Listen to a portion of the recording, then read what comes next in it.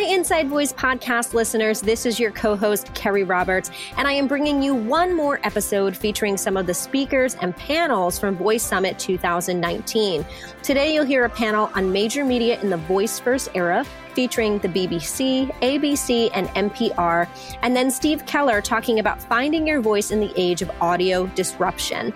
Lastly, you'll hear a bit from the final day of the summit with Christina Mallon discussing how inclusion is very much in fashion, followed by a panel addressing bias in AI and voice assistants. Enjoy. This morning, I have the real pleasure now of hosting one of our main stage panels, which I think is, well, I mean, I'm hosting it, so it's going to be fascinating. But I think that it's going to be fascinating because it is one of the most interesting groups of people who are dealing with some of the most nuanced issues of this voice industry that we all have to deal with today when it comes to content. We've got a fantastic lineup of speakers now for you to talk about how this whole industry is changing the shape of what it means to be a broadcaster, what it means to be a content creator and owner, and how they are transforming the way in which they are doing their own content production. So we're going to be talking about the role that voice has to play in the major broadcasting era, and it gives me great pleasure to welcome our panel to the stage. Joel from NPR, Jeremy from the BBC, and Angela from ABC Australia's broadcasting company. Will you welcome them? Hello. Come on down, guys. So, I'm here. Angela, let's have you here. Yeah, they're all being very polite about where to sit. No, you mix them up. Thank you. I'm pretty sure we screwed that up. So, in this session, we're going to talk about what it means for major media in the voice first era. And I think that for most of us, when we're waking up in the morning and we've shifted away from necessarily turning on a radio with a button or turning a dial or maybe flipping on the TV with a remote, more and more of us every day are speaking out into the ether in our living rooms, our bedrooms and kitchens in the morning and starting our day with maybe one of these broadcasters' stations or content or podcasts, but we're using our voice to get there.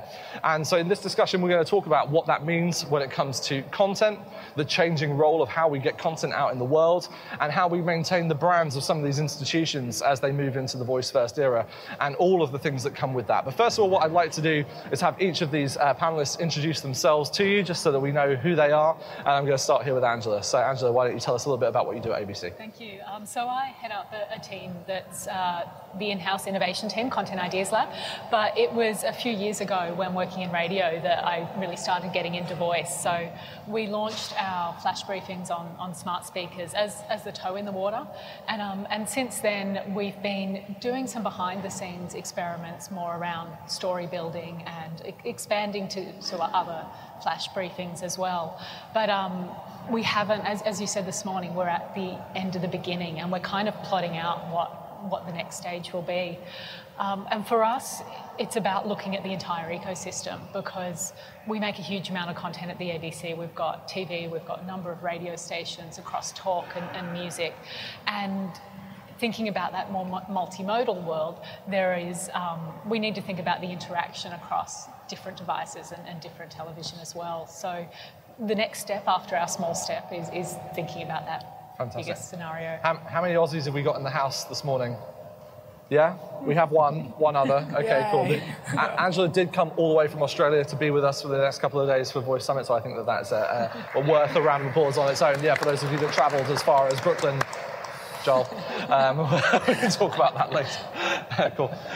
Jeremy, my brother from Britain, but not a native from there originally, so you might be thrown slightly. But you can, for those of you who are picking up on accent detection, this is the panel to do that on. Jeremy, why don't you tell us a little bit about what you do at the BBC? Yes, so Jeremy Walker. I'm head of service development and delivery for the BBC's Voice and AI unit. We've been going around 2 years now. And really, I suppose our remit is kind of to continue something that the BBC has always been a strong proponent of, which is building out content ecosystems and trying to fully engage with the changing technology as it comes down the track. I mean, we did it with radio nearly 100 years ago. Did it with TV, we've done it with streaming, and it very much feels like voice is the next step within that. And honestly, when I had started my life as a journalist a long time ago and did work for the BBC, but had long since left and went off into tech. And when I first heard that BBC was doing a thing in voice, and looking at what assistant-mediated content ecosystems would look like, I was like, that is so exciting. I'm not sure that they'll do it.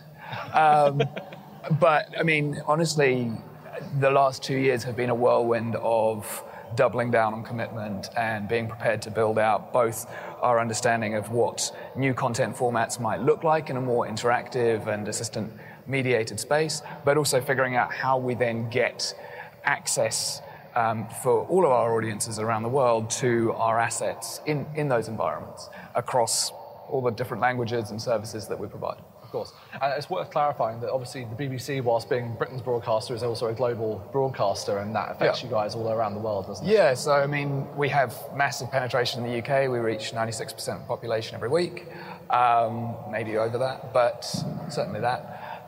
But then, you know, there's only 60-odd million people in the UK, and we have an audience of edging towards 500 million globally, 42 different language services around the world. I, as a native New Zealander, was brought up on BBC World Service, so it's very exciting for me to be working with them. But yeah, it's very much a global proposition across news, children's, sport, drama, films, education. There's a lot. Great. And you'll have caught some of the BBC team around. We have another panel with Multimodal tomorrow with Fiona from the BBC team, and Paul Jackson and the team from the BBC Kids team are here as well. So please go check out some of the other things they're doing across the conference. Joel, a little bit closer to home from NPR, and obviously I mentioned this morning that you shared the fantastic research that the team over there at NPR have been working on with Edison, which I think all of us now use as our benchmark for some decent stats when it comes to the world of smart audio. What does that mean to you guys at NPR, and what have you been doing there? Right, so for NPR, you know, unlike many of the folks in the room that are thinking about new opportunities and thinking about new revenue streams and new ways of reaching audiences, for NPR is really existential 5 years ago, when at a time where if you're under the age of 30, you may not have a radio, or if you do, it may be your car radio, or if you live in a city, you might not have a car. So all of a sudden, really virtually overnight, there are millions of new radios in people's homes.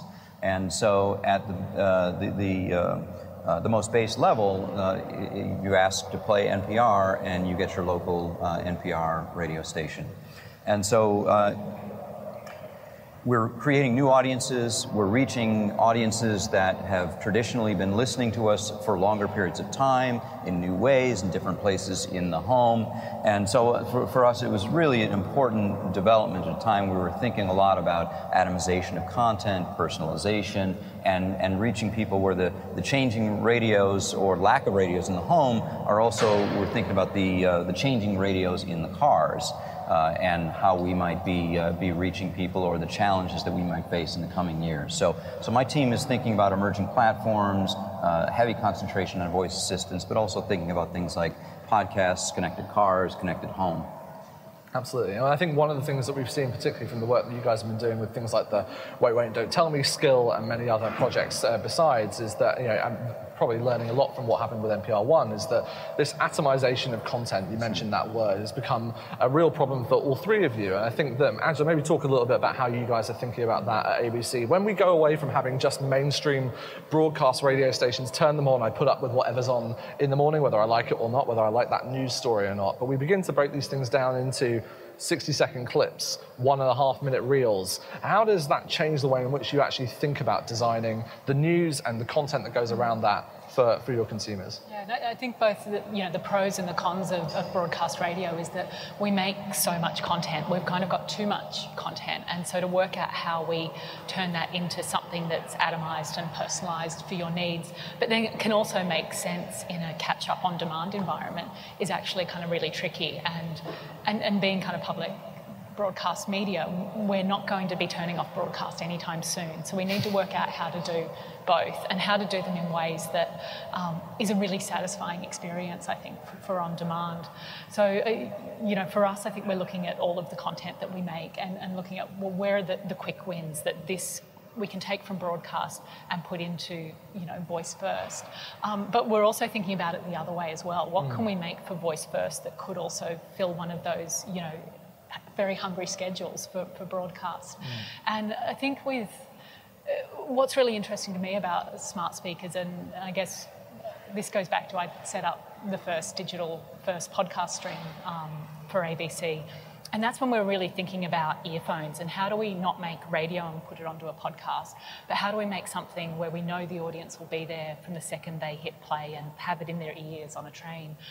Well, now we're thinking about how do we make audio that's maybe designed for a communal space. So it might be going back to a bit more of usual radio listening where there was a radio in the centre of your kitchen, but it's not exactly the same. So we're not headed back to three of us huddled around a wireless kind of like all trying to listen in at the same time. I'm okay with that though. It's lovely. It's a blended experience maybe. Yeah, absolutely. Yeah. Jeremy, what about you at the BBC? Obviously you guys have gone into multiple experiments. I think many people will be familiar with the BBC Children's Skill, but also the work you've been doing overseas. Maybe tell us about a couple of those projects and how that's changing the way in which you're thinking about this kind of breakdown of content from more traditional formats. Yeah, I mean, I think one of the challenges for us is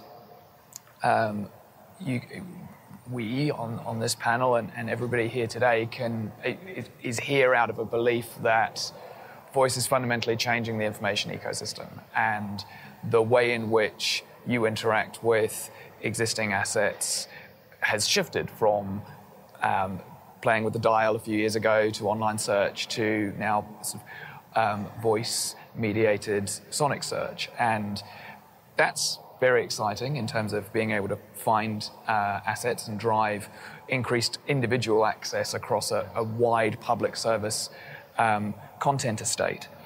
But it also then presents really quite dynamic and exciting opportunities and issues around facilitating engagement that is back and forth and goes two ways and allows you to start to take a more, I suppose, meaningful and individualistic approach to getting into the meat of any subject. And that's true whether it's the hard subjects that the BBC is renowned for in terms of breaking news and particularly international news, but equally very true for our children's material and our comedy material. And we've run over the last couple of years a whole series of, in some instances, experiments and in other instances proper product releases around getting into the weeds for different disciplines across the BBC's estate. So we ran a whole series about getting access to comedy live from the Edinburgh, or nearly live from the Edinburgh Festival,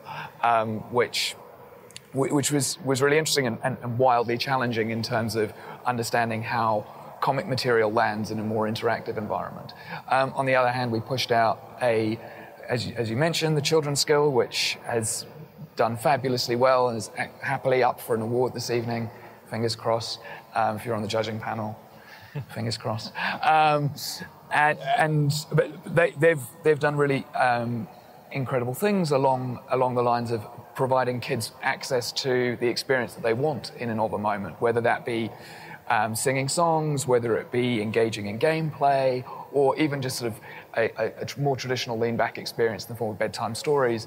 And they've managed to push a whole wealth of material from this sort of microcosm of BBC content into one space and made it broadly discoverable. They've had some challenges, and my colleague Paul Jackson did an excellent UX deep dive on that yesterday. And they've had some challenges working that through, but it has proved incredibly valuable, and particularly in terms of just our learnings for shaping the wider ecosystem. The one other thing that we have really tried to deliver on is not just thinking about our British license fee paying audience and starting to deliver more interactive content experiences internationally. And earlier this year around the Indian elections, we released an interactive election news update that ran for the whole period of the poll and allowed people to get reliable news from the BBC, which is one of relatively few trusted sources of information in an Indian election cycle. Having worked on Indian election cycles, I feel reasonably confident saying that. And provide a way in which audiences can sense check kind of what's going on day to day. We've learned a lot. There's a hell of a long way to go in terms of actually moving from a fairly generic and intent-constrained ecosystem to something that is more dynamic and two-way and truly conversational. But I think being in a position to conduct a series of experiments across different populations and different audience types has really helped us.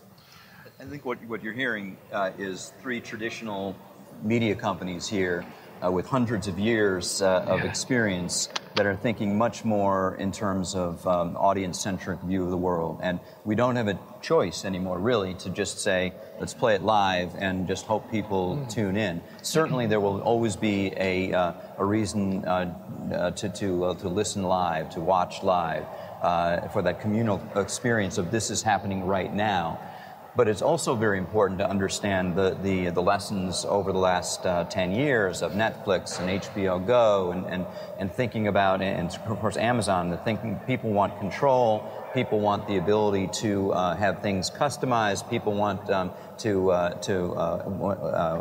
want what they want when they want it, and you've got to meet them if you want to remain relevant and indispensable in their lives. Absolutely. And so, you know, a number of ways that we have tried to do that is certainly make the live streams of our 270 radio stations across the U.S. as easy to find as possible with just simple utterance, play NPR. And that's one thing that we've learned. The simple utterances are really important to get people to find them and not have to say a series of magic words. But that presents an interesting challenge for you with all of those different stations across the whole country, but yet one brand of NPR. Is that how do I begin to relate to these different frequencies, these different stations at a local level when you have a national broadcast? And you've obviously had some challenges with that with individual properties. I mentioned Wait, Wait, Don't Tell Me, but you know, we know the presenters behind shows like This American Life, for example. But how do you deal with that when you actually want to really brand an experience, but people don't necessarily get the voice that they're used to waking up with in the morning? How are you thinking about that? Well, we started with the notion that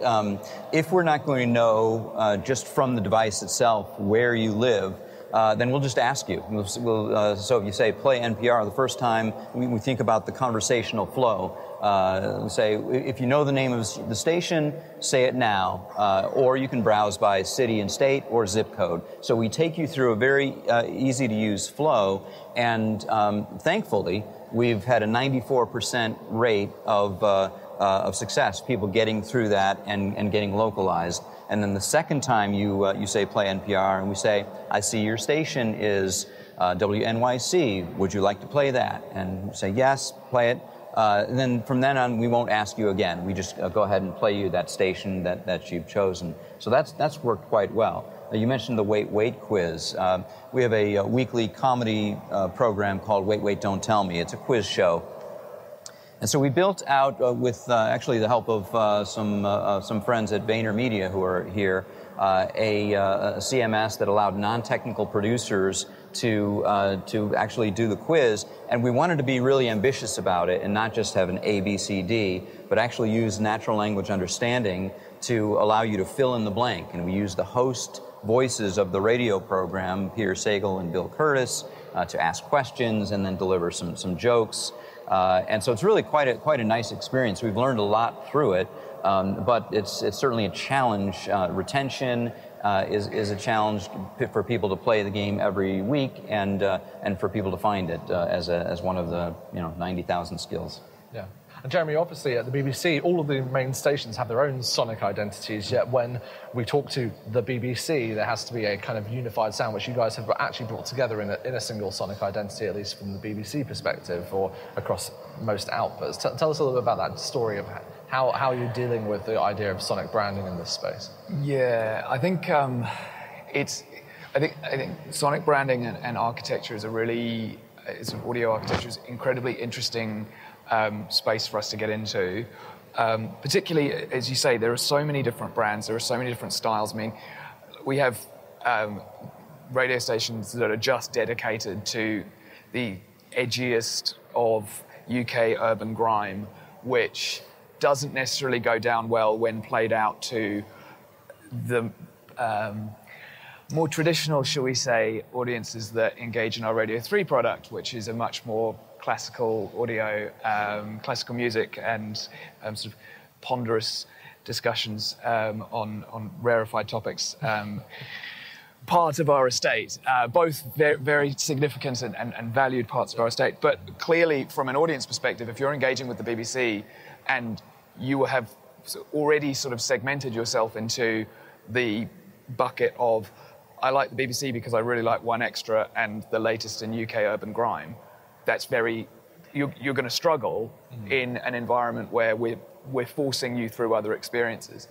I think what we're doing for now is trying to come up with effectively the bare minimum of what audiences will expect from us, which, similar to you guys, has been just delivering really reliable linear output and audio on demand that is well constructed in and of itself and has its own audio identity, but that is packaged in a single, you're entering the BBC environment now, audio space that starts to help people to understand their journeys into it. There's a lot that we want to do and have started to play around with in terms of adding stings and audio beds and wanting to get to a place where that's actually driven by deeper personalization.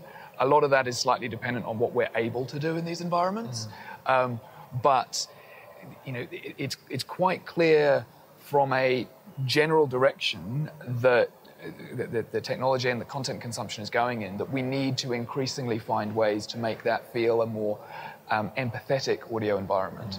And that from an organizational standpoint, we need to both find ways to migrate audiences to those places, but also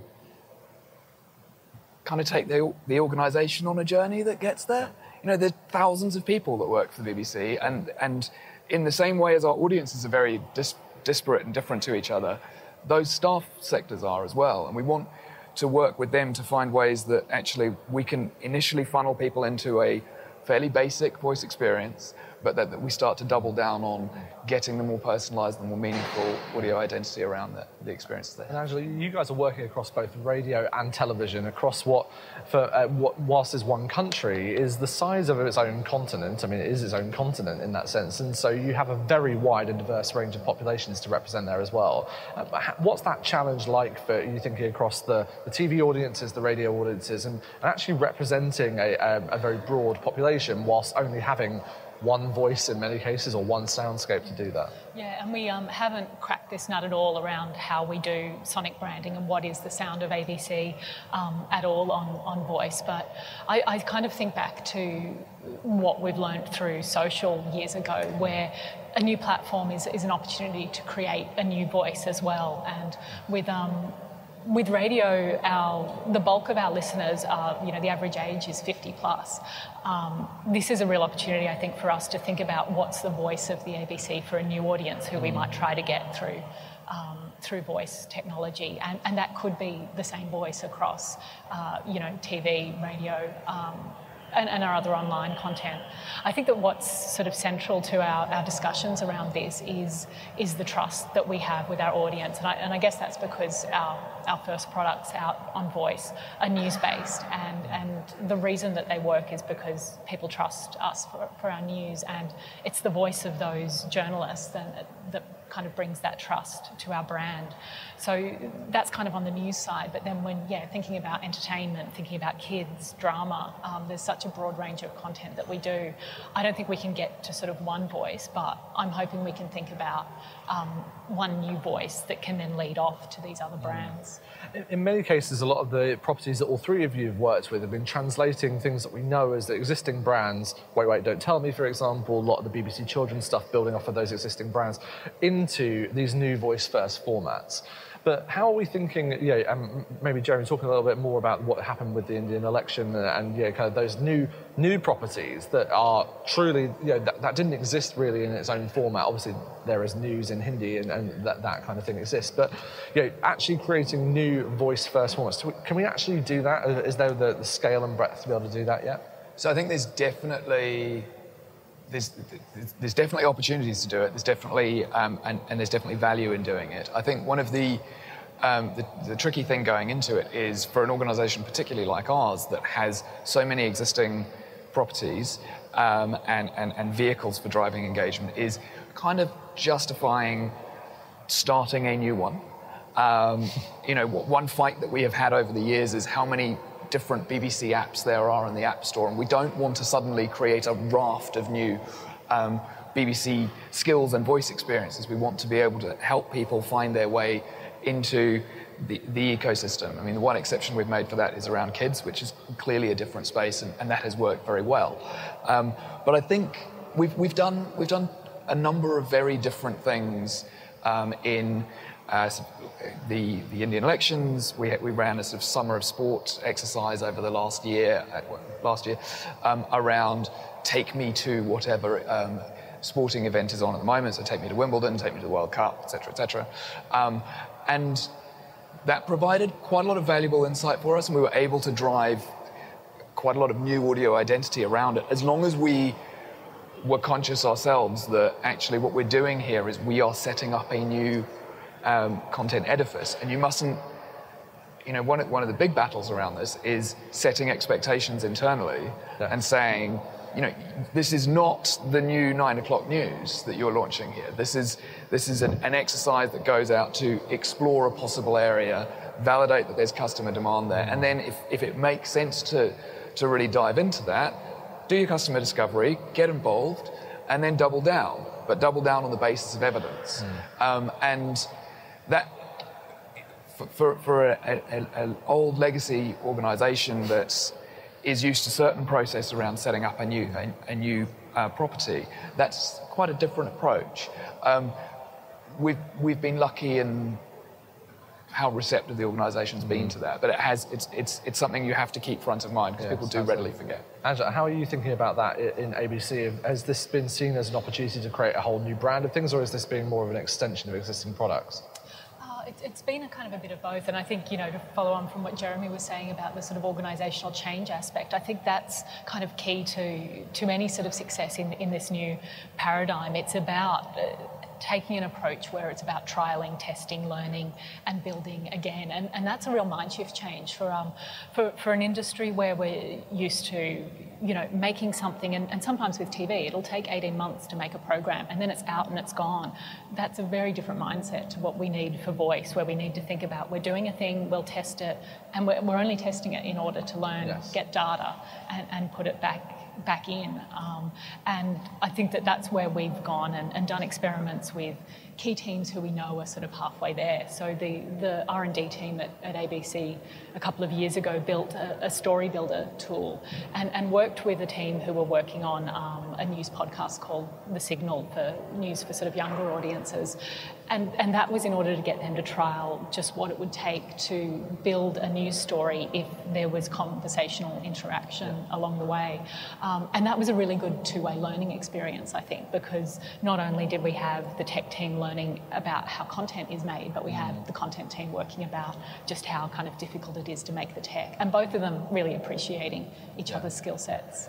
Joel, do you think we're going to see the first kind of real breakthrough voice experience that creates its own brand, akin to the This American Lives or others? We've seen it in podcasting. We obviously saw a real revolution off of the back of things like Serial and the popularity that other shows made when transitioning to podcasts, many of those being NPR shows. Do you think we're going to see a wave of those things coming from these types of organizations? Sure, I think so. I mean, I think you have to avoid the conceit of, to the point Jeremy was making earlier, of the traditional broadcast thinking of, we always know the programs that people want to hear, and so therefore we're going to go into a room and think, and then come out with the show, and all of a sudden it's on Saturday morning. I don't think this is the space for that kind of thinking. I think we have to be an audience, ruthless about being audience first. Figure out what kind of problems that you're trying to solve for the audience. We have these devices in different areas in the room. They do different jobs in those areas. Very soon, there will be a lot more of these in cars. And think about the needs of the audience, and certainly the brand that you've developed and the content that you already have at your disposal in terms of curation, but then thinking about how you might think of that differently. One very specific example that I can give that was more about curation than it was about creating something new. We realized that the audiences were telling us that they have these new devices sitting on their counters, and I liken it to the old command line prompt on a PC, which is very intimidating, and it blinks at you and you don't know what to do with it. And so many people have these things, and like, I know the things on the card that came in my box, and the thing my son told me I should do with it, or I can listen to music, whatever. But trying to get a little more experimental about it. So we realized that what we've done on the radio very well is take people by the hand and take them through an experience. And so for our flash briefing, which was a 5-minute newscast, we said, well, what happens if we curate a more on-demand experience that starts with the newscast? And so from taking people from a 5-minute flash briefing into atomized stories, we've now increased the listening time to 26 minutes. And so that's an example of a new way of thinking about the product, but not necessarily a new product that seems to work for the audience. Absolutely. Well, this is a great opportunity to just take a moment and get some questions from you on the floor. So we've got a couple of runners, I think, with mics that will be able to run them to you if you do have a question. So be thinking about that. If you've got a question, you want to raise a hand, we'll bring a microphone to you. We'll take a couple of them. I'm looking for questions, not sermons. I think that's just important to always add. So if you do have a question, please raise a question. That'd be great. Who's got our first question? Please do just say who you are, where you're from, and the question. If you want to stand up, we can see you if you're able. Great. We've got one at the very back, and then we'll come to the lady in the middle. Hi, my name is Richard Waith. I'm from Miami, Florida with VUCA Health. We provide medication education videos. My question is from a media standpoint, how has the voice space made you rethink the advertising model? Rethink around advertising.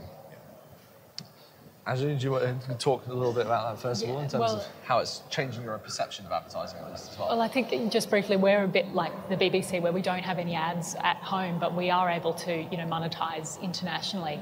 But where it has us thinking about where our content will turn up and what will be around it, and that's something that we've had to wrestle with, from YouTube, Facebook, whatever, and voice is another platform where our content will sit with ads around it. But I know that, from my background in podcasting, that when people are listening, they're really listening, and that's kind of a really quality interaction. So I can see that there being huge potential for monetization within voice. And Jeremy, maybe talk a little bit about some of the work that you guys, obviously the BBC doesn't carry ads of its own in the sense of that it doesn't carry commercial advertising, but it certainly carries a lot of promotion for its other properties and other things around the ecosystem. And obviously driving adoption of these new products is a challenge. How have you been thinking about advertising that way? Yeah, I mean, I think, whenever somebody mentions the monetization point for the BBC, it's just a world of possible ways in which this can go, because to the point in the UK, we are slightly bizarrely constituted. I'm very thankful for that constitution, but essentially we are funded through a license fee, which is paid for by any home that owns a television or wants to engage with public service output, and that is a direct transfer of funds collected on our behalf by the government, but then the contract is between the end license fee payer and the BBC as an organisation. So on one level, we're quite insulated. Outside the UK, we do run a number of ads, and some of that is through a very sort of various commercial-minded arms. I think the point around how the nature of those ads or the nature of those placements is changing is I think, really interesting. There's definitely quite a lot of near-term capacity for driving better contextually aware promotion, and I think that is where there's a couple of incredible people on our editorial voice first formats team who are really looking at this. A colleague of mine, Nathan, is really pushing it forward, and that's primarily about understanding the location and the context the user is in, and the very basic data that we get at the moment, and then optimizing the responses that we can send back to them around promoting other material across our estate. For now, I think where that goes, and I was in the monetization session yesterday, which is quite interesting, I think there is a world of much more impactful and high engagement value coming down the track around being able to actually connect conversationally and complete actions as part of the user experience. We need to be able to get into that world through the platforms. And Joel, maybe can I twist this question slightly for you? Is that when you're thinking about these properties that NPR is creating in the voice first space, are you advertising them or are they advertisements for NPR? Well, maybe let me start by saying, let me not answer that question by saying, we have, although we are a nonprofit, that doesn't mean no revenue, right? It's very expensive to have fixers and translators in Afghanistan to cover the news. And so being able to monetize is critical for us. And we've made that case to our friends at the technology companies frequently, and to their credit, that they are listening. And the idea that if we're going to create high quality content, it's not free. It needs to be monetized. So we do think about it. We think that there is a great opportunity, given the interactivity of the platform, to be able to complete actions, to be able to, whether it's make a phone call, whether it's to order something, add something to your cart. I do think that we're very, very early stages. But I also would caution that we're in people's homes, and like any house guest, you want to be respectful. And so if we start really cluttering up the experiences with horrible ad experiences, I think people will look elsewhere. And so I think that there's certainly this green field of opportunity when it comes to monetization, but I would also urge caution and think about delightful experiences that actually add value rather than just highest CPM possible. Right. So if you're a mattress company, or if you are a producer of website management systems, don't come after the voice first experiences quite so aggressively. Okay, that's good to know. Okay, we had a question in the middle there, unless that one has disappeared because of the question before it being the same question. Looks like it. Anybody else want to raise a question? Down the front. The Mueller hearings? Oh, right here. That way? Hi. We got one over there. Sorry, I can't see you because of the light in my face. Hello. Thank you very much. Thank you so much for the great discussion. My name is Alex. I'm the CEO of BingeWith, where we turn articles into audio so you can listen to the internet. And I'd love to ask a question of Jeremy. What are you doing to leverage your existing great articles that you've published? Are you looking to turn those into audio to let all of us listen to them on the go? I'll just repeat that question think for that the was for room. me, So but I Jeremy, didn't that catch was for you. So all of the amazing content that the BBC creates, obviously the articles and all of the written content, what's the plans, if any, for leveraging that in a voice and audio space? We're looking at it. I think is... Can I pin you down to an answer? Not hugely. Okay, good. But, I mean, the point's well taken. The BBC has a raft of material across a variety of different formats at the moment. We fundamentally want to make that as accessible to our audiences as we possibly can across all platforms. I think there is... it feels like there's definitely technological opportunities for doing that. The one thing I would say, though, is we've been looking at, we're looking at it. We've been looking at it for a while, and a lot of what I've seen to date feels like it doesn't chime very well with the experience that people have come to expect from the BBC. That said, there's definitely some emerging functionality that's coming out now that we're beginning to take more of an interest in. So I think I'm very keen to find a way to make it happen, but it needs to be bloody good, honestly, for it to happen, because we are the BBC and there is an expectation there of editorial integrity and very high quality bar, but also just that it feels comfortable. Yeah, fantastic, thank you. I think we've got time for one final question. There was someone down the front here. We've got it already over there. I think it's Martin at the back. Martin's come all the way from the Netherlands for Voice Summit this week. Give it up for Martin. Yeah. Amsterdam in the house. Hi, everyone. Represent. Good. Go for it. Martin Lens Fitzgerald, Global Head of Voice at Nodes. I was wondering, it's a question for everybody. It's called due prominence in Europe, or mostly in Amsterdam, meaning that when you have a public media service, in the ether, you have to be passed on. People have to listen to you. Yet on the platforms by Google, Amazon, Bixby coming up, of course, you are part of their strategy. And you can be kicked off if they feel like it. You have no right. What's your take on that? I know the BBC stopped their podcast already from their platform. So, I wonder how you deal with that. And if you accept a lower position in the fact that you're a third-level audio app. I think we got that question, so I'll just replay that back to you. But obviously, in many other cases, you're owning either partly government-funded or in some way connected with, kind of non-profit. Having access to the airwaves has been something that was a relationship purely with a governmental organisation. Now, as we come into the world of Voice First, platforms predominantly owned by Alexa and by Google, obviously, these spaces, there's a mediator there. And what's the attitude that each of the organisations is taking towards that difference in relationship? It's a really, it's a line call, I think, every time, because we think about the same things. We've been putting our content on social as well, and for us, it's about wanting to be where the audience is, wanting to be relevant. We're funded by taxpayers, and there's a lot of taxpayers who won't turn on a broadcast TV or radio, and we're just as important to them.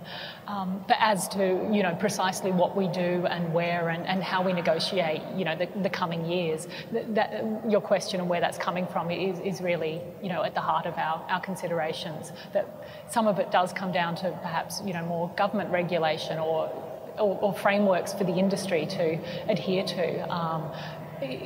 We do definitely think a lot about our user data as well, and there's a lot of ethical considerations for us in the coming years. In my radio background, I'm going to try and keep to time, so I'm going to give you each 30 seconds just on this if you've got a comment to make on it. Okay. Now I'm pressured.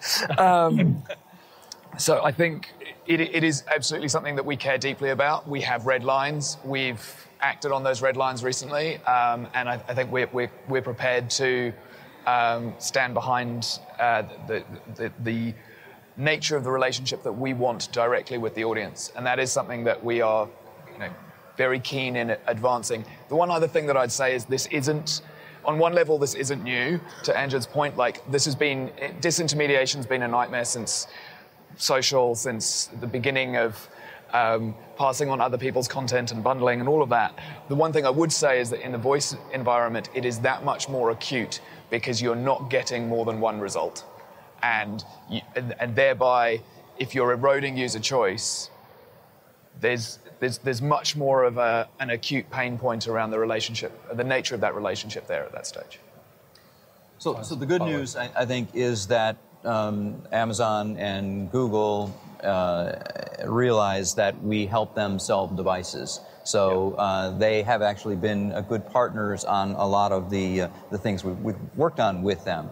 That said, we understand that whenever you lose some amount of control of that last mile to the listener, that you may be dependent upon the whims of that company. And so we've tried to mitigate that in some ways by trying to build our own platform. And not hardware devices, but our own platform, which allows us to maintain some semblance of control of data and of some amount of understanding of the audience, which helps us try to keep that direct connection. However, it's going to be a continual sort of look across the ring for some time. But as long as we're good for each other, I think that certainly is helpful. But that game has yet to be played out completely, for sure. Fantastic. Well, what a fascinating panel, and thank you so much for all of you that have travelled a massive way. Give it up for our panel. Thank you very much. Thank you, guys. Thank you. Morning.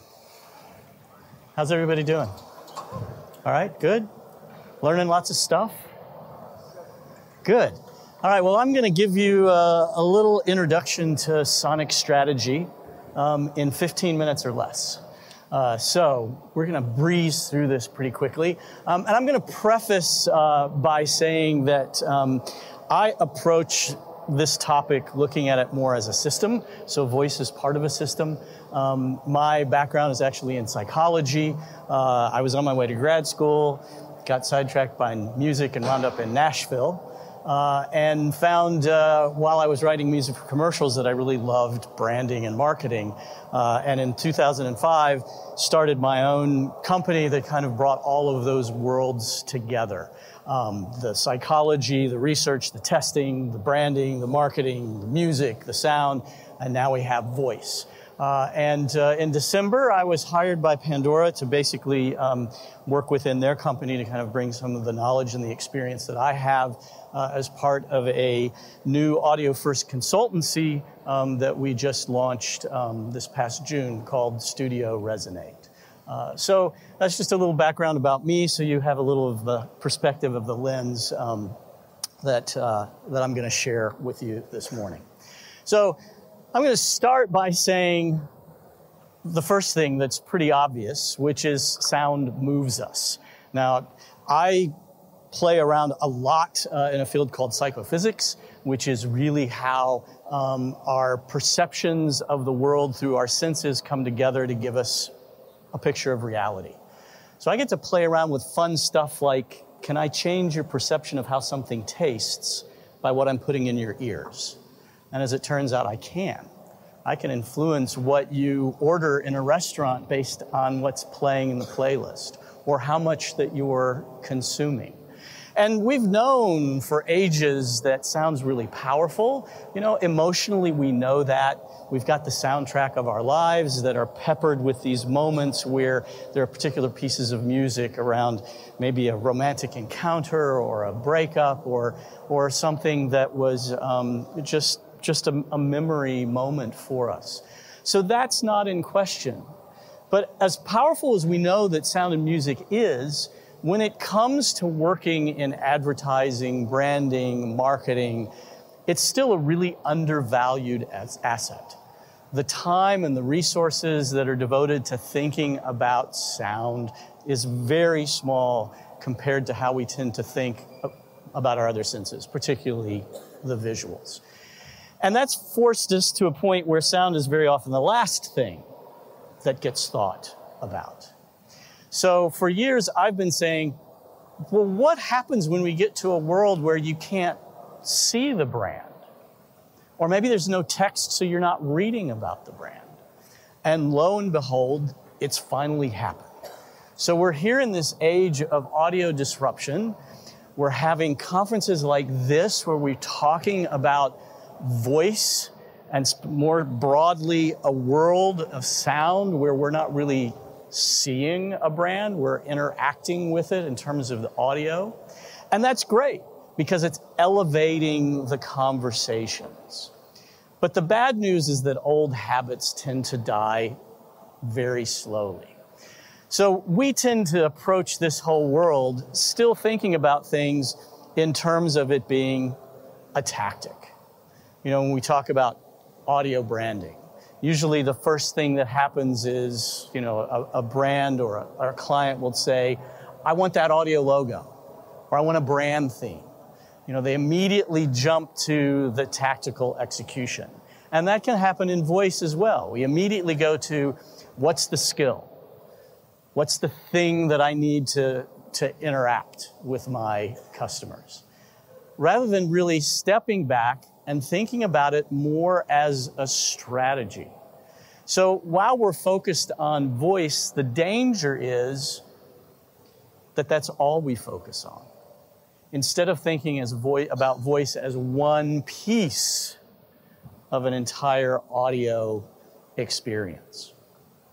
There are a couple of researchers by the name of Les Binet and Peter Field who took some time to take a look at brand communications. And one way that brands communicate very often is sales activation communication. It's usually driven by price point. It's usually that buy one, get one free. And in this digital age, we tend to move more and more into these short-term sales activations. And they do a job. As you can see from the chart, there's that spike. You get the sales lift. But it tends to be pretty rationally based. What Benet and Field found was that if you looked at longer-term brand building, if your messages are really about pushing experiences, pushing emotion, that over time what happens is that that kind of brand communication will sell 2 times or generate 2 times the amount of revenue of a simple sales activation. And not only that, you do the brand building correctly, you get to a point where the price sensitivity just isn't as important. And I've found that in dealing with sound, and even now in dealing with voice, the tendency is to think about these short-term activations instead of thinking about the overall experience and what are we doing to build the brand. And I think of anything, that's the message that I want you to take away from this, is realizing that when you're talking about a return on investment, there's 3 things in the audio world, and I would say even in the voice world more specifically, that you need to concentrate on. The first is engagement, and that's where we tend to always go. I mean, for years in advertising, we've been thinking about sound as part of engagement, and whether that sound is music, whether that sound is sound design, whether it's a voiceover, and now specifically looking at voice technology, and how are we engaging with that listener. But to be honest, I think engagement is pretty much a bullshit metric unless you have an outcome attached to it. If there's no behavior that's coming out of that, then engagement is fairly meaningless. So we need to start thinking about what are the outcomes going to be, and not just, is someone listening, or are we getting a click out of it? The next thing we need to think about is even broader than the engagement, which is how are we establishing brand identity? Are we just going to get lost in a sea of activations because there's nothing that's really being done to help us stand out? And there's all kinds of techniques that we can talk about identity, but we don't have time to do that here. But if we're talking about identity and we're thinking about things in terms of a system, then we have to also think about management. So how are we building in controls? How are we building in consistency?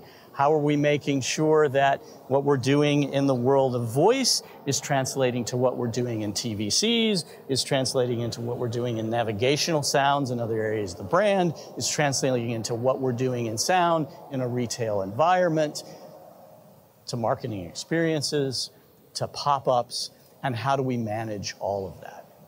And the trick is, if we can do that effectively, if instead of engagement, we're really thinking about behavior.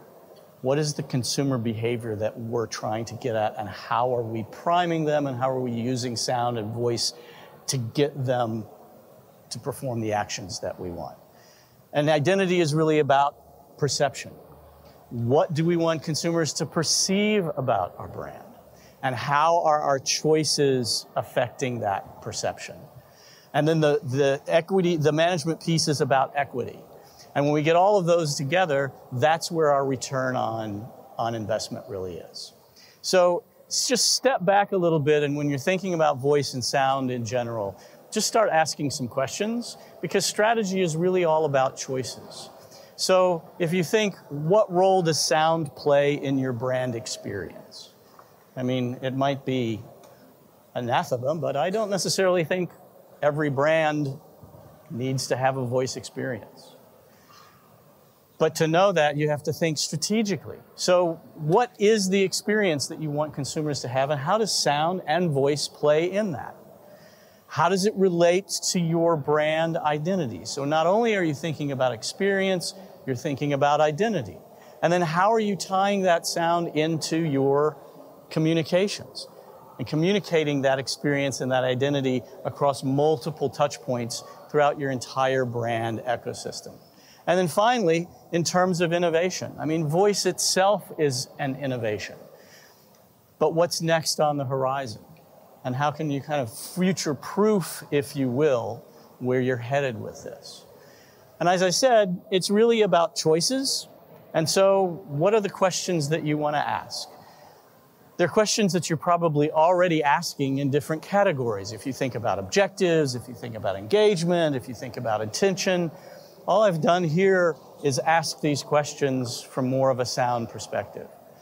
So in terms of perception, what do you want your listeners to think or feel? What happens in a voice experience there to relate to that perception? In terms of the competition, how are you going to claim a unique sonic space? How do you do that in voice? Is it the choice of the voice? Is it something that is paired with some other kind of sonic cue? How are you going to make people listen? These are the questions that really should be driving our thought around how we're building our voice systems and how it's tying into our brand system as a whole.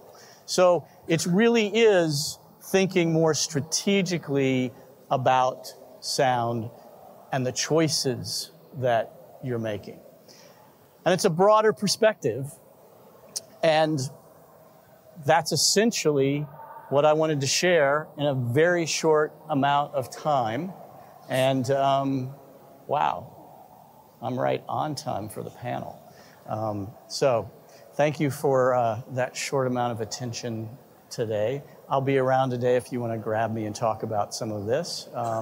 And I think we have a panel coming up right now. So thanks so much. Our next speaker, somebody very special. Christina has lost the use of her arms due to an affliction called ALS. I know ALS very well. I lost my mother to ALS in 2012. And it was quite a journey. Christina's version of ALS, if you will, has caused her to lose the ability to use her arms, but it doesn't advance the same way that ALS does with others. But she has turned this, what could be a tragedy for some, into opportunity. Opportunity not only for herself and her career, but for the entire industry. She is the inclusive design lead now at WPP, one of the world's top agencies, where she is working with brands to bring shopping experiences and access to clothing and fashion to people of all abilities. I want to bring Christina up now as our next keynote speaker. Christina, thank you so much. Let's give it up for Christina Mallon. Thank you so much. Thank you. Hi, guys. So thank you so much for your time. As Pete said, about 8 years ago, I started to lose the ability to use my arms. And everyone says, oh, it's super tough, and how can you go on from that? And I would say one of the biggest impacts that has allowed me to have a job and to go out and interact with the community is voice. Every day, I would say my waking hours, 70% of it is using voice products. I'm able to work because of voice. I'm able to talk to my friends because of voice. Voice is the air that I breathe. So I really appreciate all the work that you're doing. So kind of wanted to talk about really kind of style for all.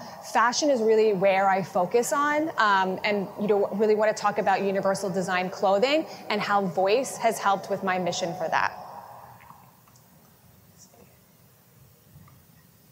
Oh, oops. So 1/5 of the world identifies as have a disability, and also 1/5 of Americans. That's about, I would say, 1 billion people around the world, and they have a disposable income of $8 trillion. But here's the thing, 19% of people with disabilities are employed or make 0 to less than the average income.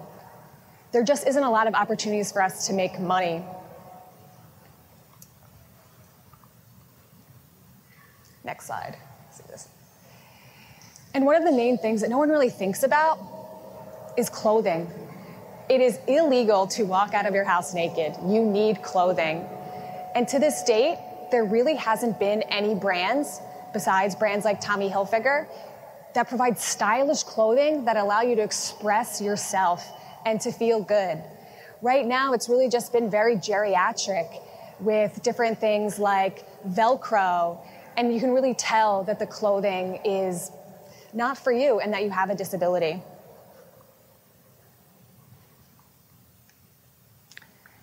So what we've done here is that I was the late-stage co-founder of an incubator at MIT and Parsons, where we create clothing that uses technology for people with disabilities. Because of the lack of income that we see, it is so important to teach the community how to create their own adaptive clothing. Because we really believe that it's empowerment through self-dressing and style. As you can see here, I am standing on a beautiful, beautiful incline, which has, right, I'm sitting on top of the Roosevelt kind of platform, and he was disabled. And when you think about there, I could dress myself in all of those outfits that are there because of adaptive clothing. And what we try to focus on is we fabricate functional and stylish designs for and with a person with disabilities. And here's 4 of our clients really rocking the different looks that we were able to create for them. And we've created over 100 possible solutions over the last 5 years. But here's the issue we're running into. I receive about 10 Facebook messages a day from all around the world, people saying, I need your help. Can you help me create this thing? Last week, I was creating a tie for someone that is voice activated because they're losing the ability to speak with their muscles are deteriorating, and they're able to basically enhance their voice through that. So those things are just so important. We just are 3 girls. We can't do this for everyone. So we sat back one day, and I was working on a skill for a major brand at work, and I said, why don't we just teach the community how to make it themselves? But how do you get that out there? And we've done that through a skill that we're working on right now. The one other thing that we're trying to do is we're also creating these boxes. So what we'll do is we provide the video tutorials on how to hack your own clothing, and then we're creating these boxes that have tools for people with limited dexterity to create their own clothing. So this is just the prototype of the box we're hoping to launch in September. And this is just a slight demo of a work in progress skill that we're working on.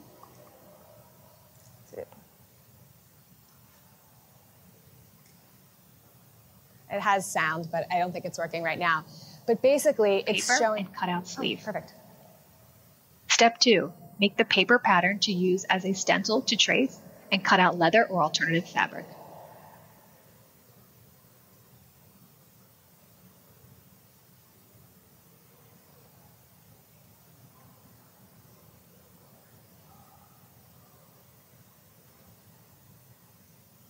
Step 3, stitch the elbow part first.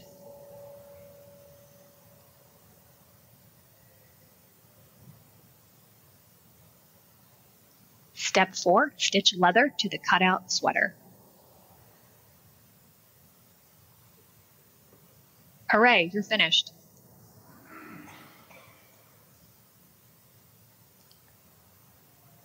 So why this was really important is because someone who uses a wheelchair to get around, their elbow backs of their shirts rip all of the time.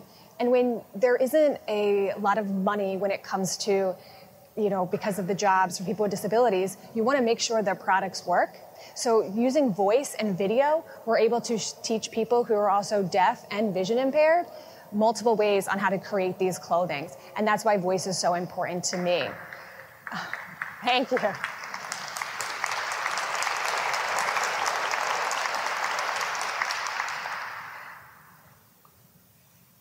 So I really urge you, when anything that you're creating, please make sure that it's inclusive for both people that are vision impaired and deaf. It's been really amazing with the actual screen that came on the new Alexa show, because it really, really helps with that. And any skill that you create, make sure it has captions so you're not leaving somebody out. You are the difference from someone getting a job and not getting a job if you have voice capabilities with all of the skills that you're creating and different actions you're doing at work. I really hope, you guys, and I have my email here, but see me as a reference if you need help testing out your skill with the community. We really want to be sure that, voice was created for someone with a disability, and now some of the skills are leaving people out. And we want to make sure that people with disability are always included in every skill creation. And I'm happy to help with any of that, and feel free to email me or pull me aside today at the conference. And I wanted to leave, about 5 minutes open for any questions. See me as a resource, because I'm really here to help. Thank you, Christina. Thanks. Give it up. I do. If I get my mic here. Can I get this mic? There we go. Great. Does anybody, we have a couple minutes. What questions come to mind? What questions would you like to ask Christina? Don't be shy. Don't be shy. Could be a comment as well. Oh, here you go. Great. Sunaina. Hi, this is Sunaina. I just want to say, super inspiring. Way to take a setback and turn it into an amazing comeback, and doing it in a way that you're actually paying it forward and, benefiting folks in the community. So I don't have a specific question. I will connect with you offline, but I'm just very inspired by your story. Amazing. So, thank you so much. you. As am I. Awesome. Yes. Christina, thank you again. Thank you, guys. Let's give it up one more time for Christina Mallon. As technologists, whether we're designers, developers, product leaders, marketers, one of the important discussions that's been happening over the last few years, but it's increasing in importance, is the discussion around bias. And as a 53-year-old white male, I haven't always recognized my own bias, and I have my own stories and anecdotes that I can share about times where my bias entered into the way that I managed myself, my company, my people, my staff. And this conversation is something that I really look forward to, because it's going to improve me as a person, as a technologist, as a leader, as a father, and hopefully as a friend and ally to all of you. So let's bring up our next panel. Please make your way up, and I will introduce our moderator, and then we'll turn it over to her to introduce the panelists. Go ahead, panelists, please come on up. Darlene Gillard, let's give it up. She's the Director of Community and the founding team at Digital Undivided. Darlene, thank you so much. All right, everyone come on up. We're going to let them introduce themselves, so you guys just come on up. Yes. We've made friends. Show business. You're number 4. Darlene, go ahead and take it away. Yes. Hey, everyone. Okay, How you doing? Good? Okay. It's the last day, right? This is exciting. So I'm so excited about this panel. You guys may notice that one of the panelists who was supposed to be here, X. I know X. You do know X? I do. Well, she just left Microsoft. She sure did just leave Microsoft, and she's at Google, but unfortunately she was called away back to Mountain View this morning, and so she won't be here. However, we are very lucky to have Miss Noelle Lascherity, who apparently has done a keynote, is amazing, and is actually the perfect person for this panel. So thank you so much. It all works out. Yeah. Working in the end. Yes, it did work out in the end. So we actually are going to ask you guys, if you're interested in asking questions, you guys can download sli.do, right? And put in the hashtag bias panel and ask us questions. So at the end, we'll try to answer and do our best to answer as many questions as we can. But again, you do have to download sli.do and just put in bias panel, and you can ask us some stuff, okay? Great. So I am Darlene Gillard. I'm one of the founding team members and a partner at Digital Undivided. Digital Undivided is an organization that works with Black and Latinx women founders to create scalable companies. We have an incubator program, and we do research. Our incubator just opened in Newark recently, so we're up the street. We have a location in Atlanta as well. And Kelechi, our program lead, our Newark representative, is here as well. So we're most known for our research. Our research is proprietary. It's called Project Diane, and it was on the state of Black women in tech entrepreneurship in the United States. And it was really the first time that the problem was quantified, where Black women were not able to raise venture funding. They were raising less than 1% of all venture funding, which is really sad. We've done the report twice already. We're looking at 2020, and those numbers are changing, but there are definitely still some issues. And the other thing that we discovered in the report is biases. There are lots of biases when it comes to women of color in the innovation space. And so that's why I'm here to talk about all that with you guys. And so I want to jump right in and just, for the sake of this conversation, talk about and define bias. So bias is a term that we define broadly as it relates to outcomes which are systematically less favorable to individuals within a particular group and where there is no relevant difference between groups that justify such harms. And so panelists, we're not going to do one. Well, for this one, we will. We'll ask everyone to answer. How do you think we're doing in 2019 addressing bias in artificial intelligence and voice assistants? And how do you address it in your day-to-day roles? So we can start with you, Jen. Absolutely. So I'll introduce myself as well. I'm Jen Heap. I'm the CCO and co-founder of Vixen Labs, which is a voice-first consultancy and design studio in London, in the UK. If you hadn't guessed by my accent. Where are we right now? We are definitely still in a complex and problematic space, which we will be discussing in detail during this panel. But I do think that we are at a place of very heightened awareness of the problem, and that definitely gives me a lot of hope. The fact that we are here doing this panel, the fact that there are these groups and organizations really delving into this issue, I think we are definitely at a tipping point, I would hope, to go from rhetoric to action. Where do we encounter it and action it specifically at Vixen Labs is actually mainly through something that I would describe as empathic design. So actually, I love that. No, I like that one. I love that. It is actually really a very fundamental understanding of who we are talking to and why, what biases may come into play when we are identifying those consumer and user groups, the way that we speak to them, the way that we create the language modeling and the use of interaction modeling to engage with those people. So I think it's, as a tenet of user-centric design, it's really pulling that out and keeping our understanding and our experience of voice as human as possible, which I would argue is one of the core parts of this entire discussion. Yeah. Sure. So good afternoon. My name is Ed Doran. I'm from Microsoft Research.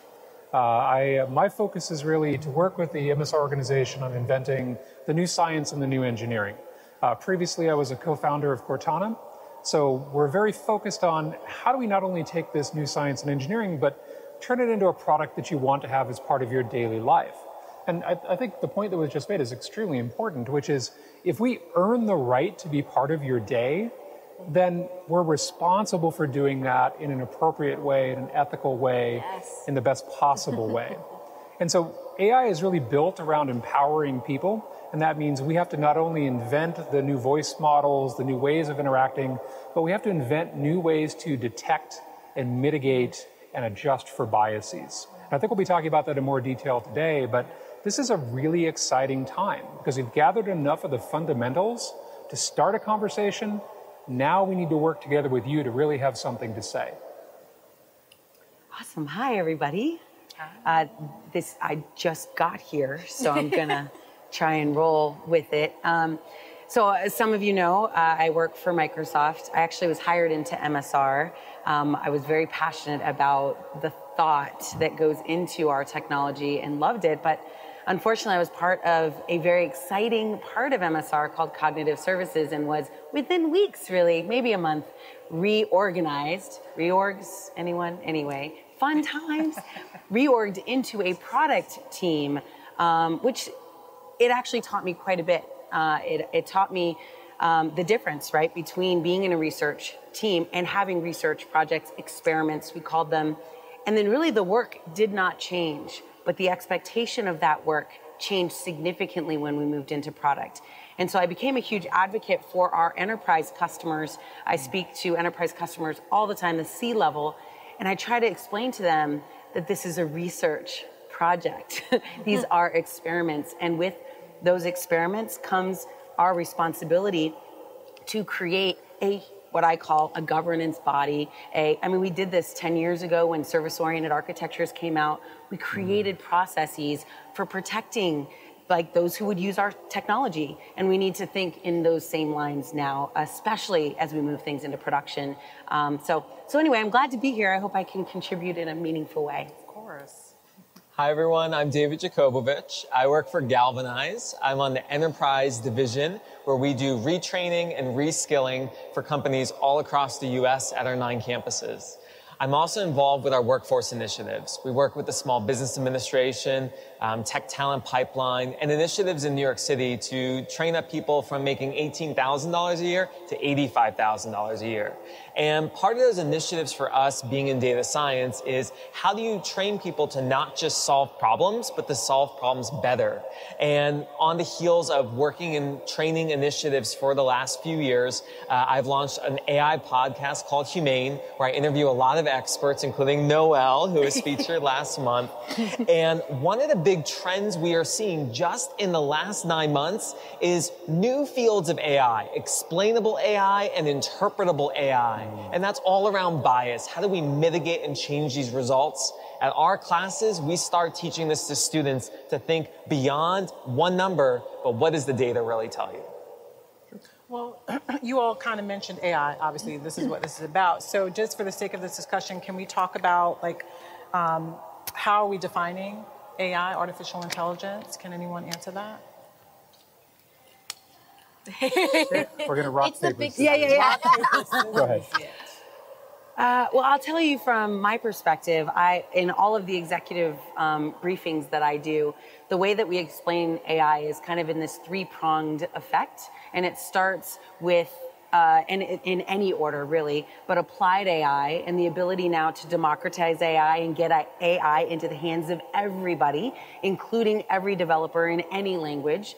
But with that, right, if you think about, I used to be like, hooray, oh, I love this, let's get AI into every developer. And then I'm like, oh wait, no, not you or you, right? You're a troublemaker. I'm not sure, right? All of a sudden I started to be concerned about this democratization concept and what are we teaching devs about this ethic? I never took an ethics class. I wanted to, but I didn't, in a computer science field. How much of this are we teaching? So that applied AI is one piece, and then custom AI, where you're rolling your own, right, building your own applications, your own models from scratch, choosing your own algorithms, using your own data, cleaning your own data, which has its own challenges.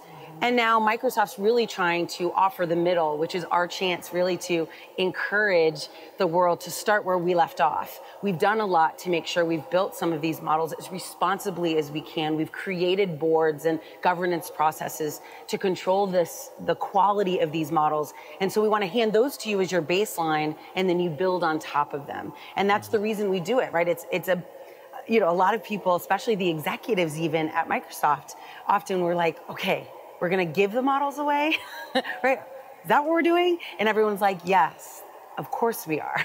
We have to make these models accessible so that at least the technology, the knowledge, and the processes we've created can reach more and more people. And that's the true democratization, I think, that we're looking for. Sure. I think just also to add something, to continue on something that you just said, Noel, I think that there's often this real abstraction of AI, especially from a design standpoint. I mean, I'm essentially a designer, the UX designer, sure, but still, that it's this far off thing that sort of exists in like some sort of like cyborg cloud in the sky. But it's not. When we're talking about this, and this is where the bias question is so incredibly important, there is always a human behind it, something we were discussing earlier. Yeah. And having that understanding of, what we are putting into machine learning comes from the data. The data comes from people. It's not being created in some other universe existence. And I think that's so important. So when you're talking about the access to that or the not access to that, and the people who are involved in feeding that funnel That's really, I think, at the core of a lot of this discussion. I think that's an excellent point. I mean, fundamentally, I think of AI as using machine learning to empower people, right? So if the goal here is to help people lead better lives, be more productive, be more creative, then it's fundamentally designed with a human in the loop. Now, when we talk about bias then, one of the things that AI can do, though, is help you identify bias that you might not be aware of. So, for example, we've taught systems to look over massive amounts of data to look at word structure. And you can find within that word structure the three-dimensional mathematical distance between words. And you'll find that Newark and New Jersey are closely associated. That makes sense. But you'll also find that CEO and man are more closely associated than CEO and woman. That's bias. That's an error.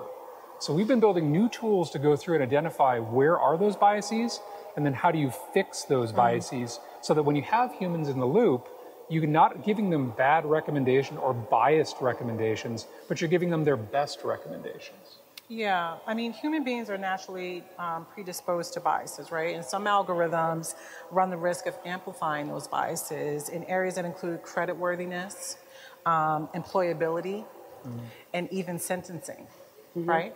So what happens when a major global industry, like computer programming, I think you'll have something to say about this, is dominated by a singular cultural perspective?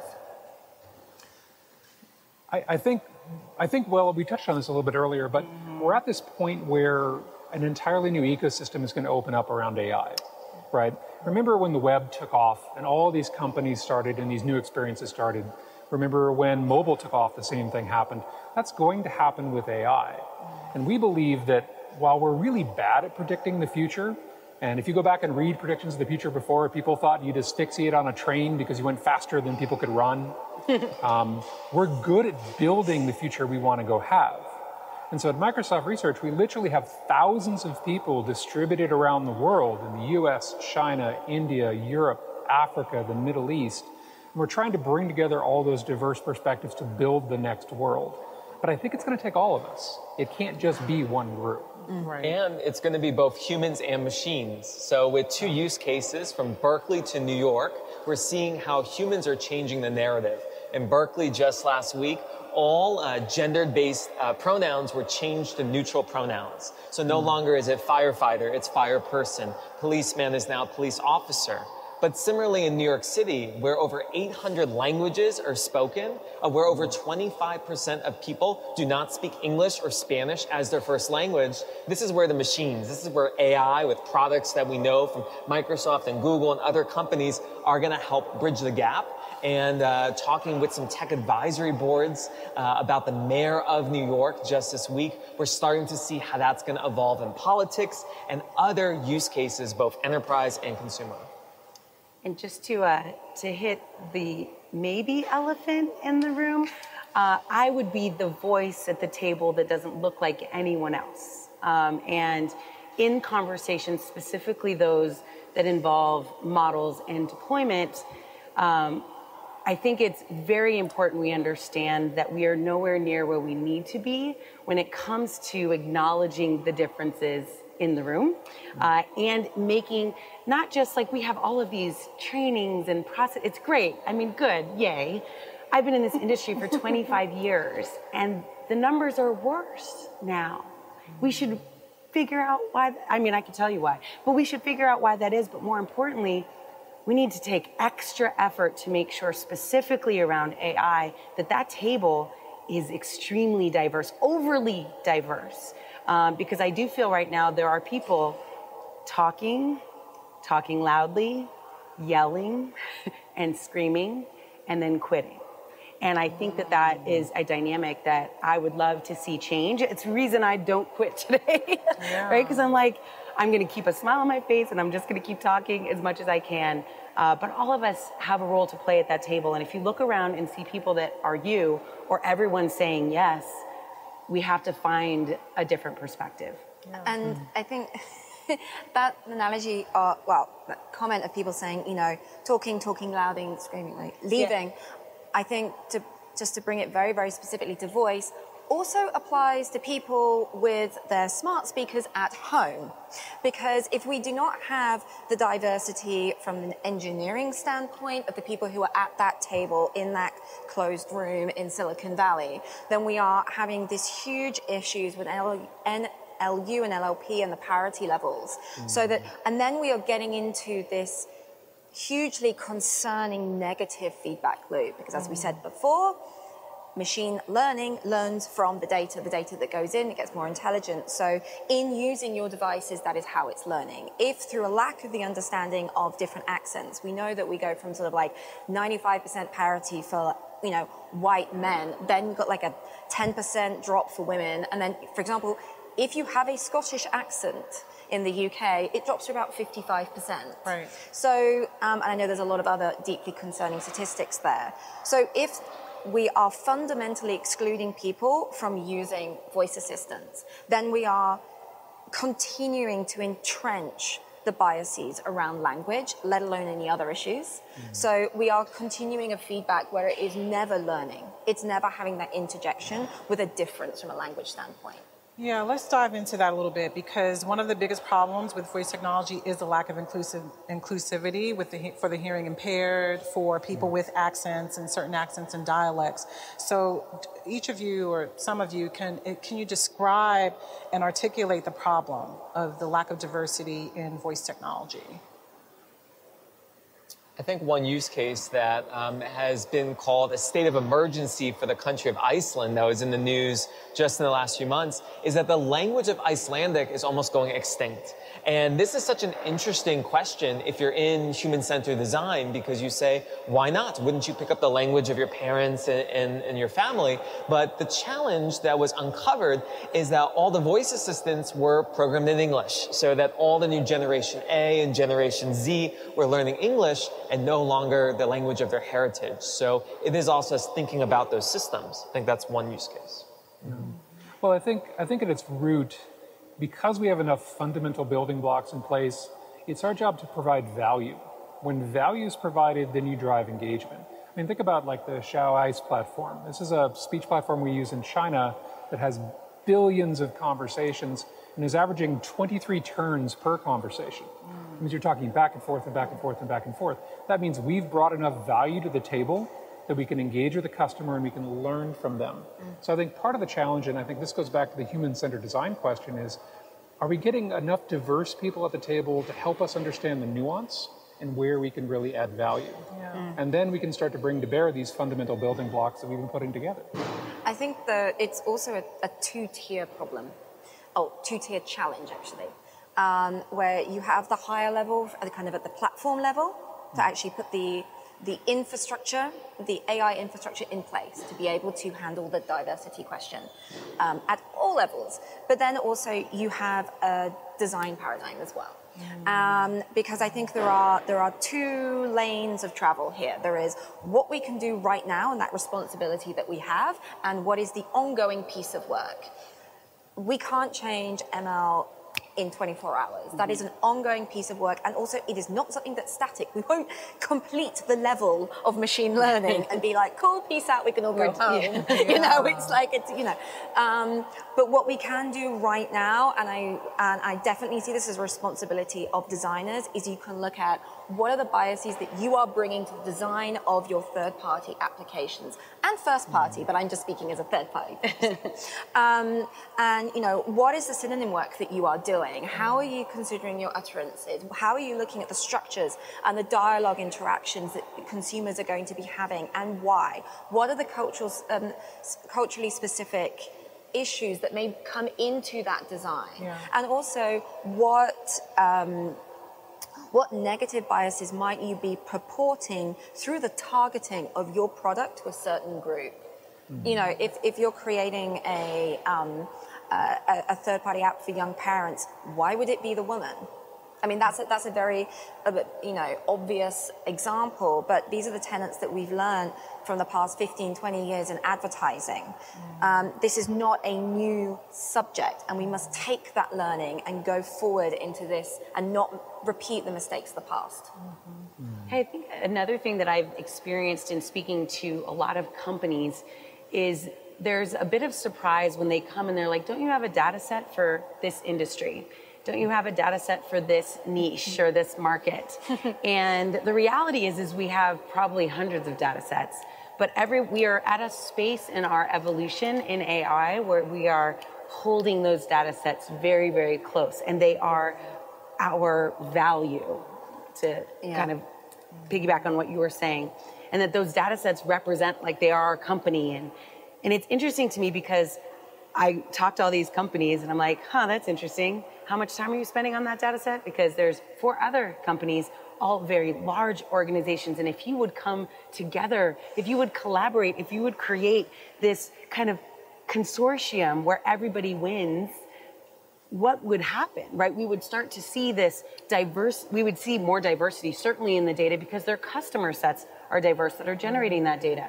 There's lots of complexities as to why that doesn't happen, but I do see companies like Microsoft trying to forge these relationships, right? Because that's the nice thing about having a big company, is that you can create what people are concerned about, business relationships. You can start creating legal, compliance regulations, things that will help people feel more comfortable in doing this sharing. But it's just like anything else. In 20 years, people are like, oh, wait, it's not actually the data. Yeah. It's not the data set that brings value to my customers, and they will share openly. GitHub was not originally extremely successful as it is today. A lot of devs were like, what? Open source my code? And there are still devs that feel this today.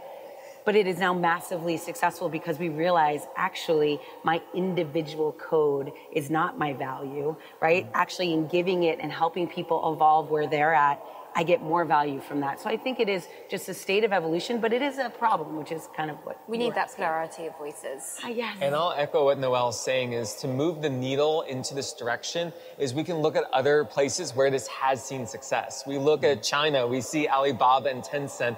They've built a universal system, and because they're building all this data and it's shared, they're seeing a lot of success. So Noelle and I talked about this on Humane. We're starting to see that success here in the US and looking forward to that collaboration. Yes.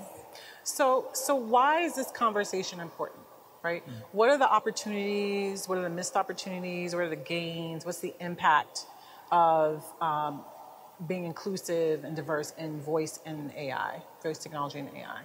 Well, I think, I'm going to harken back to what Jen mentioned earlier, is I think there's a lesson from the humanities. Yeah. So if you pick your favorite humanity, music, literature, artwork, whatever, and say, I'm going to cast a vector through that and I'll only look at work created by one group of person.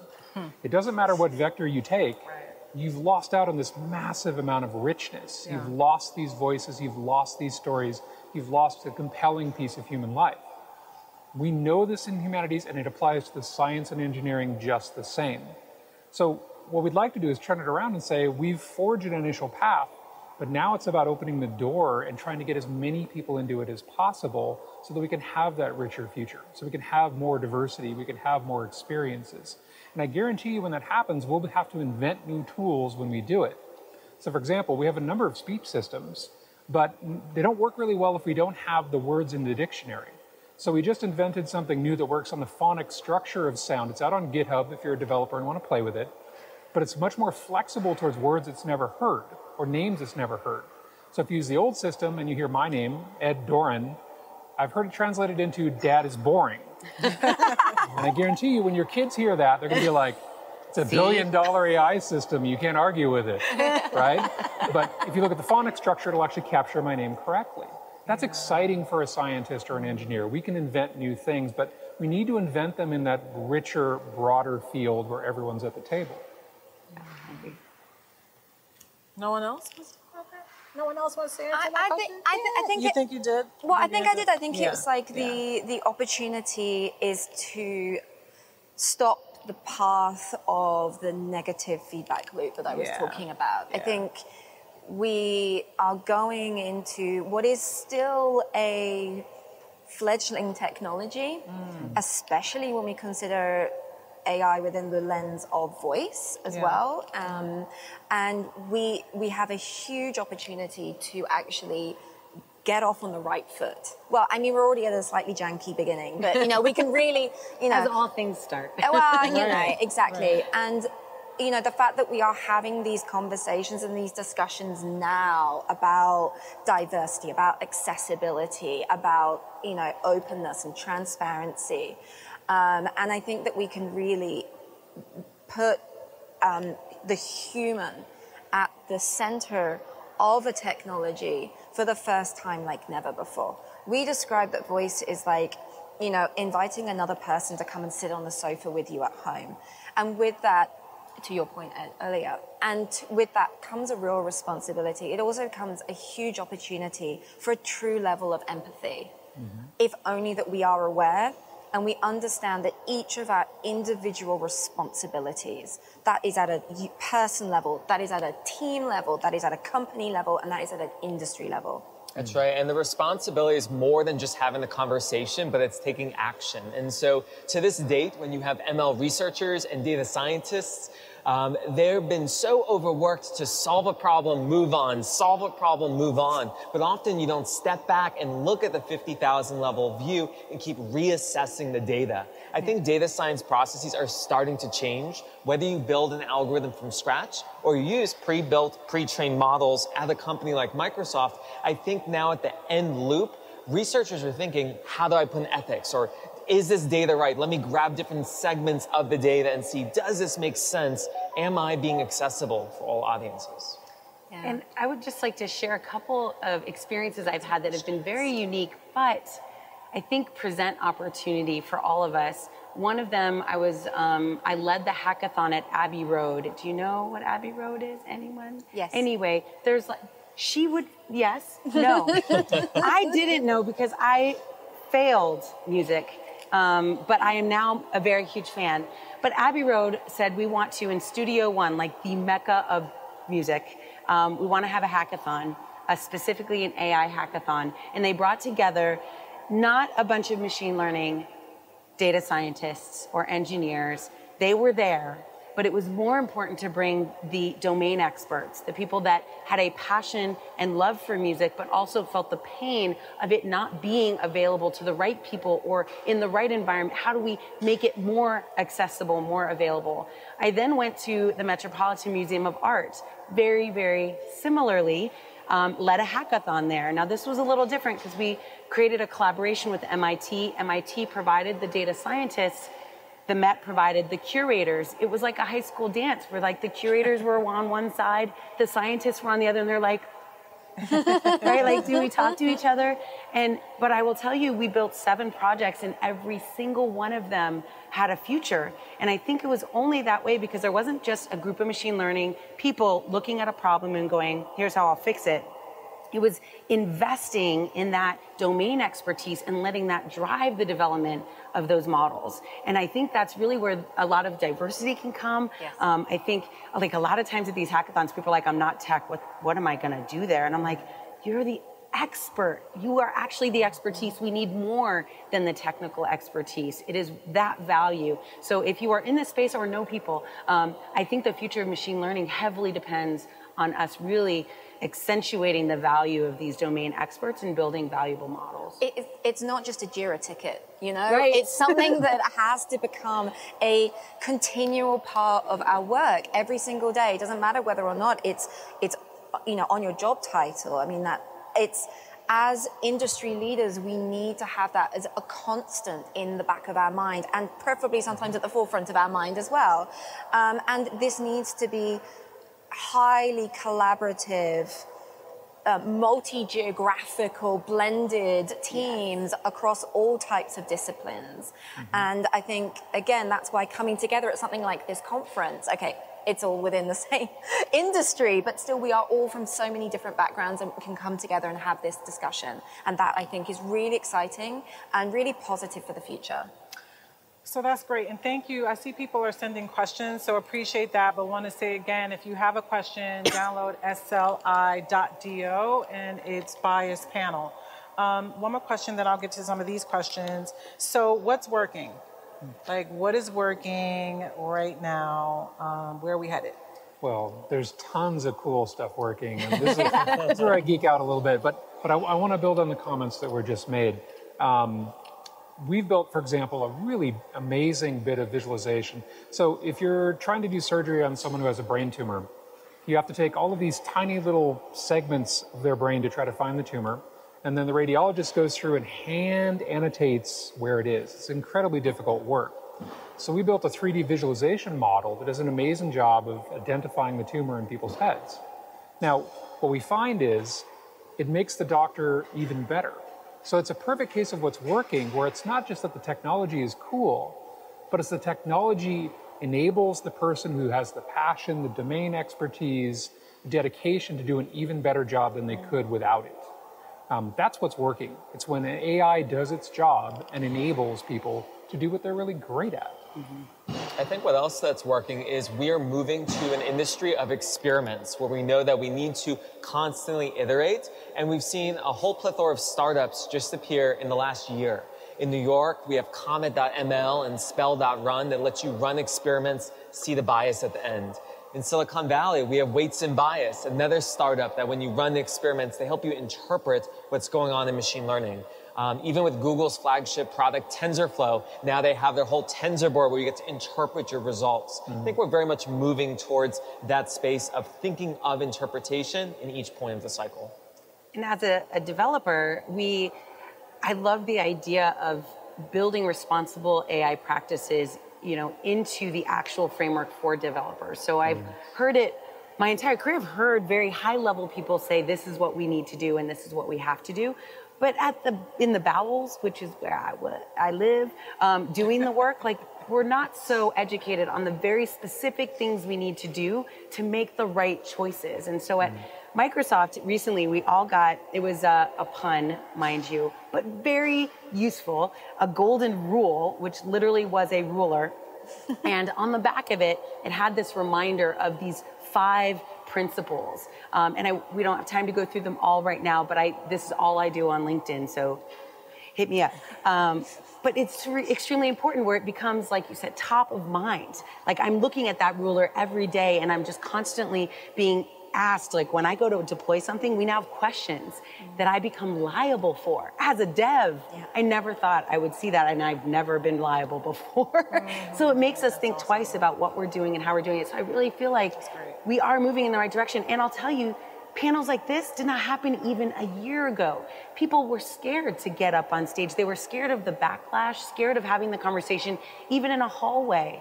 And how unfortunate that is, right? Because in fear, right, is ignorance. And now we have a chance to be open and have the freedom to really just talk about it, talk about our challenges. Fail fast is a thing. Let's fail fast together. And I really feel like it's a good thing that these kind of panels, and I'm honored to have been asked at the last minute to join it. How many developers in the room? Any developers? Any friends in the house? All right. Hey. How many designers? Any designers in the room? Okay. Oh, at the back. All over there. Any students? Students? No? All right. Raise them high. Students don't raise their hands. They're business people? Yeah. Business you got to be a good folks. business owner. There we are. There's our domain experts. All right, great. So we're going to try to give you some takeaways when we're done here, but I will get into one of the questions that was asked about what are some approaches you've used in your companies to ensure that culturally appropriate voices, responses, and thinking are built in all your AI voice apps? I would say one of the greatest points would be sort of at the beginning and at the end, which sounds like a strange thing to say. So at the beginning is actually really know who it is that you're talking to, and also be humble enough to realize that you might not know how they want to be spoken to, and you had to get up and go outside and ask, whether that be focus groups or research papers or anything, or probably a plurality of things that you need to do. And then as part of every single bit of your design process is user testing. Because again, you have to see if it's working, you have to see if you're asking the right things.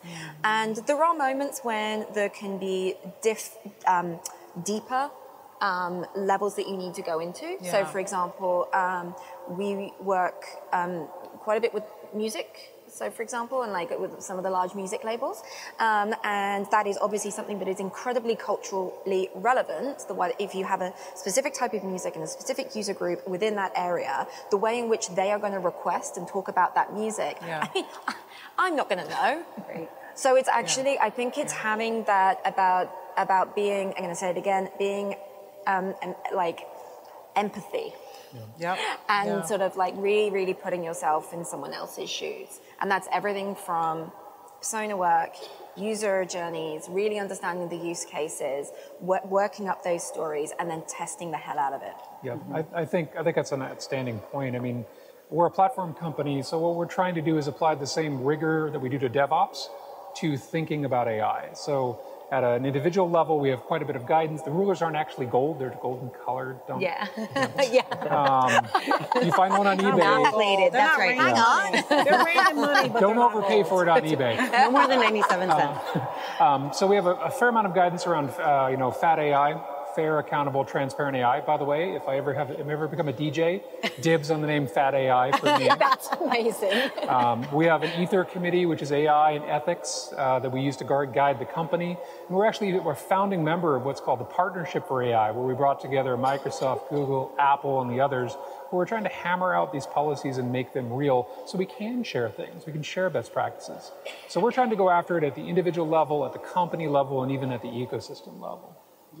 I think bringing students into learning data science and software engineering means having projects that are inclusive from the start. So at Galvanize, I identify as queer, and I'm on our diversity and inclusion committee, where every project that we come out with, we're making sure we're being inclusive. We're thinking of data sets that are inclusive. We're thinking of project ideas that we talk back with each student to say, is this something you want to showcase to your portfolio? Is this something that reflects who you are? So I think it's important to be having that conversation and then take those actionable steps.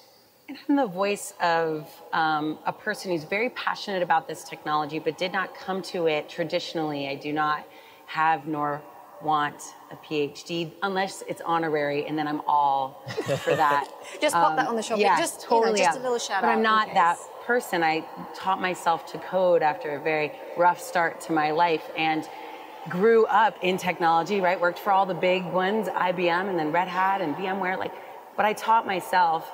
But today I watch people who are boot camp trained, Galvanize trained, extremely, and I've actually done experiments in building models, and those that are not traditionally trained, not only do they work more collaboratively than those that might be traditionally trained, but in actual study, their models were even more accurate because they called for diversity, all those things you just mentioned.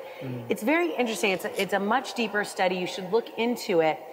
But right now, there is a very interesting gap in who we are hiring into our companies to do this work, and how we maybe subconsciously, unconscious bias potentially, do not value those who did not come from a traditional educational background. And the reality is they actually can help you build even more accurate, more diverse, more inclusive models for your company. So I feel like that's a conversation that's worth having, obviously not right now, but something, if I can do nothing, let's just plant some seeds for conversation later. That's actually, just a sidebar, our organization, Digital Undivided, we have an incubator program. We invite women to be part of the program who have ideas. They're very early in their journey to becoming entrepreneurs. But we don't look at where they went to school. We look at whether or not they have hustle, whether or not they're coachable, all these things that traditionally accelerator programs or incubators won't look at, right? And so we've been able to bring in a more diverse group of women, not just because they're of color, but just in their thinking and things like that, because it's a different, a different thing that we're looking for. And so to that point, you're great. So let's give a call to action. What can we tell the developers? What can we tell the designers? Someone had a question. You sort of touched on it about hiring. How do you find the talent, the right talent that where biases aren't, an issue? So anything that you guys can offer out, I would appreciate if you did that. So let's start with you, David. My number one call to action, if you're looking to address bias in AI, is to talk to those who are working on products at your company. So if that's you today, it's starting to actually put a sticky note up on your computer that's reminding you, am I building a fair system? Am I thinking responsibly about AI? Is this putting the human first? asking those questions is going to help you create more fair and balanced systems. And if you're not the product owner, start having conversations with those individuals because they're willing to listen. It's just often we have blinders on. We're not aware of the biases that we have. If I have a call to action, it would definitely be, learn and be curious. There's a couple sites that I encourage you to take a look at. If you're a dev, all four of you, take a look at AI School. We spend a lot of time building out pretty deep content there. I recently helped launch the AI Business School, which really helps focus on a lot of the content that we've talked about here, right? What are the conversations you have at the executive level? How do you create a manifesto for AI in your company? How do you define these responsible AI practices? So we spend a lot of time in that AI Business School talking about that. It's all online. You can get a nice certificate. There is a practicum at the end, which is very fun. And so hopefully I'll see you guys there. I think the next generation of AI is going to need your talent. And talent is everywhere, but opportunity is not. So let us offer you the opportunity. If you're a dev, there's great tools on GitHub. Pick them up and play with them and use them. If you're a designer, we've published design guidelines for ethical, fair, transparent AI. If you're a student, I saw a couple hands in the back. We literally hire thousands of interns and fellows, and we just announced the Ada Lovelace Fellowship, where we will fund you to go do advanced work in graduate school. Come to the table. We'd love to have you there. I'd like to answer that very much from a design standpoint, because I think that sometimes as designers we can take or UXers, we can take a step back and sort of go, oh, well, we don't make the systems, we just play on them. Nope. You are still totally responsible.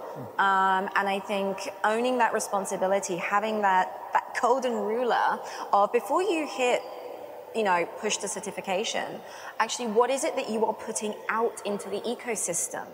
We are all responsible for that. And we need to, like I said before, individual team, organizational, industry level, we need to be really aware of what it is that we're doing, how that is being perceived in the mind of consumers as well, and how we are perpetuating things going forward. So I think there are certain, again, I don't have time to go into them now, but find me and ask me, very, very specific design principles that you can employ to make sure that you are doing that correctly, and make sure that the people who are on your design team have that empathic understanding and are diverse. I love that, empathic design. So that's it. My call to action is follow us at digitalundivided.com. Yes. Donate because we're a nonprofit. And also, I think what we decided, there's just so much that we wanted to discuss and we have a limited amount of time. I think we're going to look at doing an after the panel podcast, not today, but tune in to David's podcast, to have more to hear more about this. We could have gone for hours. Really an important topic. So thank you all so much. Pete, thank you so much. Let's give it up for this amazing panel and this discussion. Thank you all so much for being leaders, for being allies for all of us and for this industry. Thank you so much. Let's give it up.